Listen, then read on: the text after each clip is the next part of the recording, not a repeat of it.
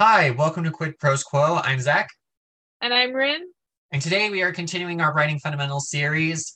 A couple of episodes ago, it was actually a really long time ago, we talked about short stories, and we are doing a companion episode to that in as part of our series today, which is writing novels and what you need to know when you're writing a novel. So, Rin, you did some good research. Tell us what a novel is. What's the So, definition?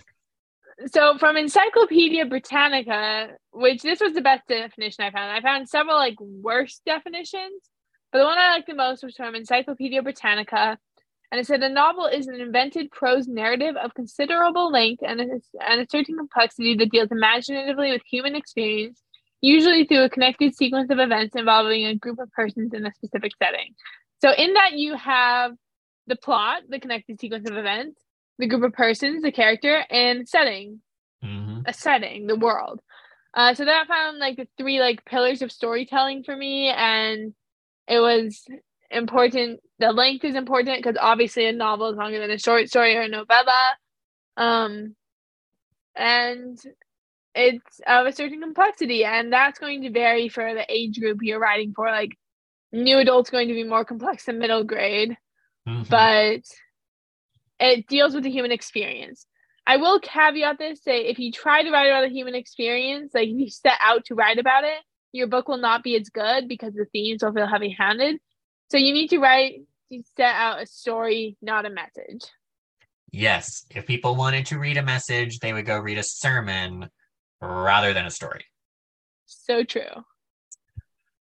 When you're thinking about writing a novel, like Rin said, there's a certain level of complexity and there is a certain length to a novel.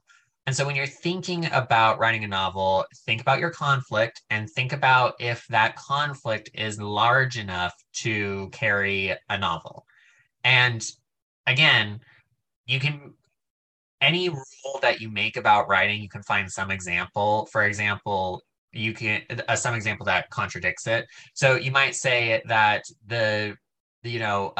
conflict for a novel has to be X, Y, or Z, and then I say, well, Ulysses is like a day in the life of this one random guy, and I mean that's super successful, right? Everybody's read Ulysses. No, no, not a lot of people. I don't know a single person who's actually read Ulysses. One of those things that people like to have read, but they don't like to read. Yeah, exactly. So yeah, Anyway, conflict is super important. You have to have some degree of conflict, otherwise it's boring. Like it's at least for like noveling. So I see no conflict being more appropriate in like a slice of life anime, which is much more short form. But in a novel, it's really hard to do slice of life and to do it well. mhm. So, what do you need to know when you first start writing a novel? The things. Oh, you look like you had something to say. Yeah, I was going to say that when you first start writing a novel, it's going to take time. Okay. It's going to take a lot of time. And it's really not fair that it takes writers so long to produce novels and it takes readers so little time to consume the novel. Because think about it, like Yeah, you can spend like a year or more working on a novel and then somebody pounds it down in 2 days and is like, where's the next one? It's like, well, and they're not even reading the whole time for those 2 days. Really, it takes a couple of hours to devour most novels. If you're mhm. maybe if you're a fast reader, it probably takes several hours for most readers. But you have to remember patience is a virtue and things are going to work out, even when you're in the whatever they call it, the murky middle or the muddling middle, like all these alliterative terms for how hard the middle is.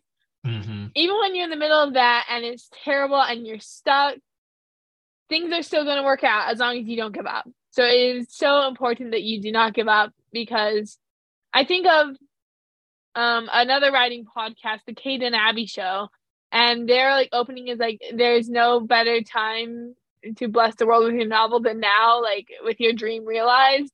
Like they say it much better than I just did. But it's just now is a good time to write your novel and now is a good time to get your story out in the world and you have to actually put that time in. Yeah, for Um sure. As far as like materials for what you need to start, You just need something to write with and an idea, and then you can go, right? Maybe you want to do an outline first. Maybe you want to just get into it. But really, once you get down to it, writing, like the tools of writing a novel are not that difficult to acquire. Basically, anybody can get a hold of them. So once you have started, what are some strategies that you should keep in mind? Rin, what are some strategies that our listeners should keep in mind as they're writing a novel? Keep your conflicts in mind. The only thing interesting to a reader really is trouble. So you have to put your characters in like a ton of trouble and then like just kind of let them like run and like figure things out on their own. I know we talked on this podcast before about like how characters don't actually have a life other than we give them.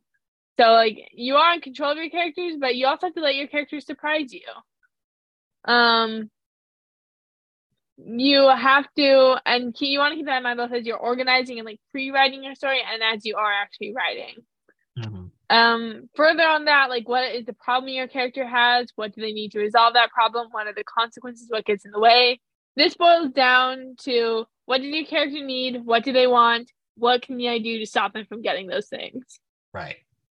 Yeah, you want to find ways to develop a conflict, right? You can't just have the problem and then show the character working towards and solving the problem, because oftentimes that means that you're writing a short story or a novella rather than a novel, because there is a certain level of complexity to achieving the goal. So if you're kind of struggling with figuring out like, okay, well, how I've introduced the conflict, how do I, you're not trying to drag it out, but how do I develop it rather than just solving the problem? And the rule of three can be really helpful, where you say, okay, they're going to try and they're going to fail twice, and then on the third time they'll get it, kind of thing.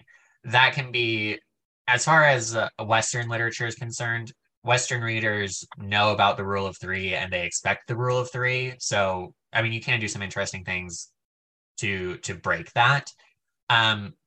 But it can be helpful to say, okay, there are going to be these two failures. What are the consequences of those failures? And that can give you time and complexity to add to your novel. Yeah, absolutely. I would also remember this is supposed to be fun. Like, writing is not supposed to be, well, sometimes it does feel like a chore, but it's not supposed to be a chore. Like, we do this for fun. Most of us are hobbyists. Like, until you make like a certain amount of money from writing, you're considered a hobbyist by the IRA, and it's like, I don't know, like $3,000 a year or something to be a hobbyist, to no longer be a hobbyist. But like, hobbies are supposed to be fun. All this is supposed to be fun. So like, if you're not having fun, you can like reassess like what's going on. How can I make this more fun? Is it just that I need to put this project on the back burner and I need to start a new project? Like, there's all sorts of things you can do to make it fun. Yeah, and one of the most fun things about novels is that you get to play with subplots. We did an episode about subplots a little bit ago. But if you're new, a subplot is an alternate plot to the overarching plot that feeds into what's going on inside of the main action. And the reason why these are important is because one plot or one problem will not bear the weight of the story usually. So you'll need to spice things up a little bit.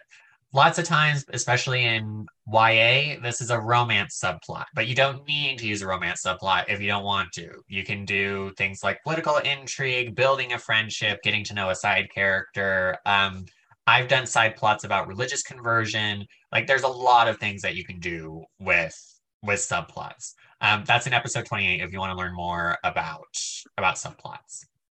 Yeah. I would also note that the subplot, if you're trying to plot your first novel and you think you're a planner, you can use the Save the Cat beat sheet and they build the B plot into the A plot. Yes. That's what they call it. They call it A plot, B plot. That's a good resource. And it just means the main plot, subplot. And we're not sponsored by any of the Save the Cat novels. Or not novels, but like craft books. But manuals. But they're really good, so we recommend them. I think we've both read them. Yeah. Finally, remember that a novel's length is generally dependent on the genre. So you can Google average word count for a fantasy novel in the YA sphere. And I just know that off the top of my head, it averages to about 75,000 words. But that can be really helpful for like setting a goal. Like if you're goal driven, be like, oh, I need to hit that 75,000 words. And then you just keep writing until you hit it. And then for a lot of people, you'll go over that and you'll have to trim it back down. But not me. I always underwrite.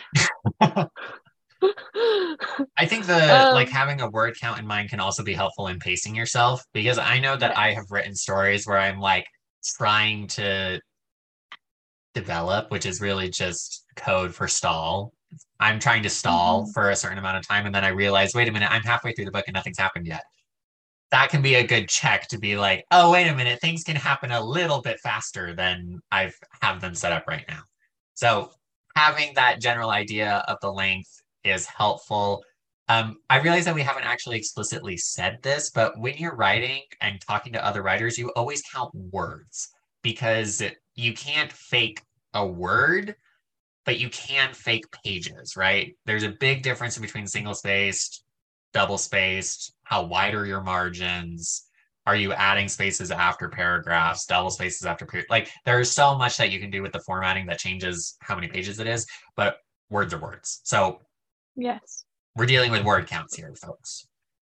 Yeah, I would, as like a personal like anecdote of like dealing with pages versus word counts, my novel in print is, I want to say like 269 pages. Let me like pull it out. It's not even that many pages. It's 198 pages.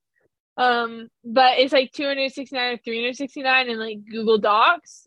But like we did some pretty small text for my novel. And I think I'm not even sure it's single spacing. I think it's like 1.5 spacing.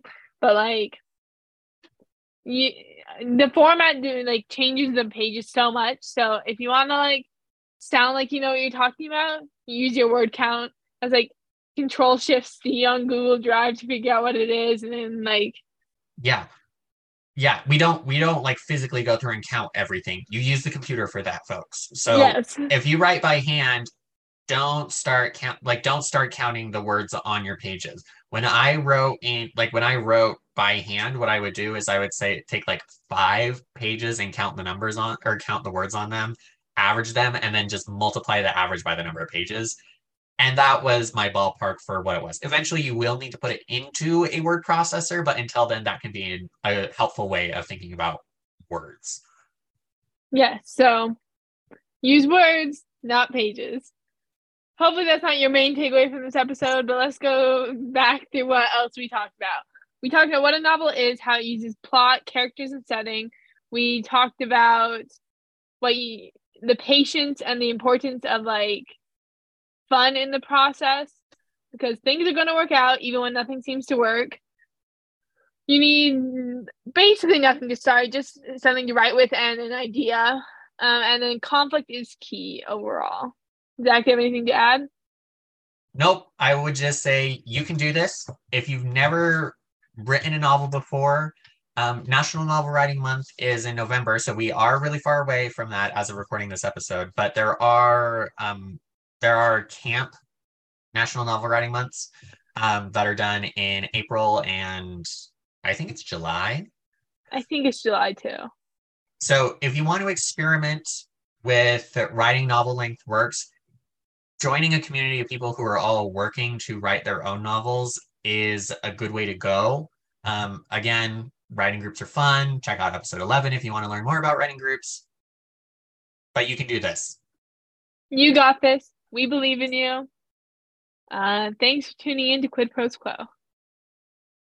Quid Pros Quo is hosted by DC Winters and CK Jensen. If you like this episode, be sure to leave us a rating. And if you'd like to contact us, you can email us at quidprosquo@gmail.com. For more episodes, check us out on Spotify, Apple Podcasts, or wherever else you get your podcasts.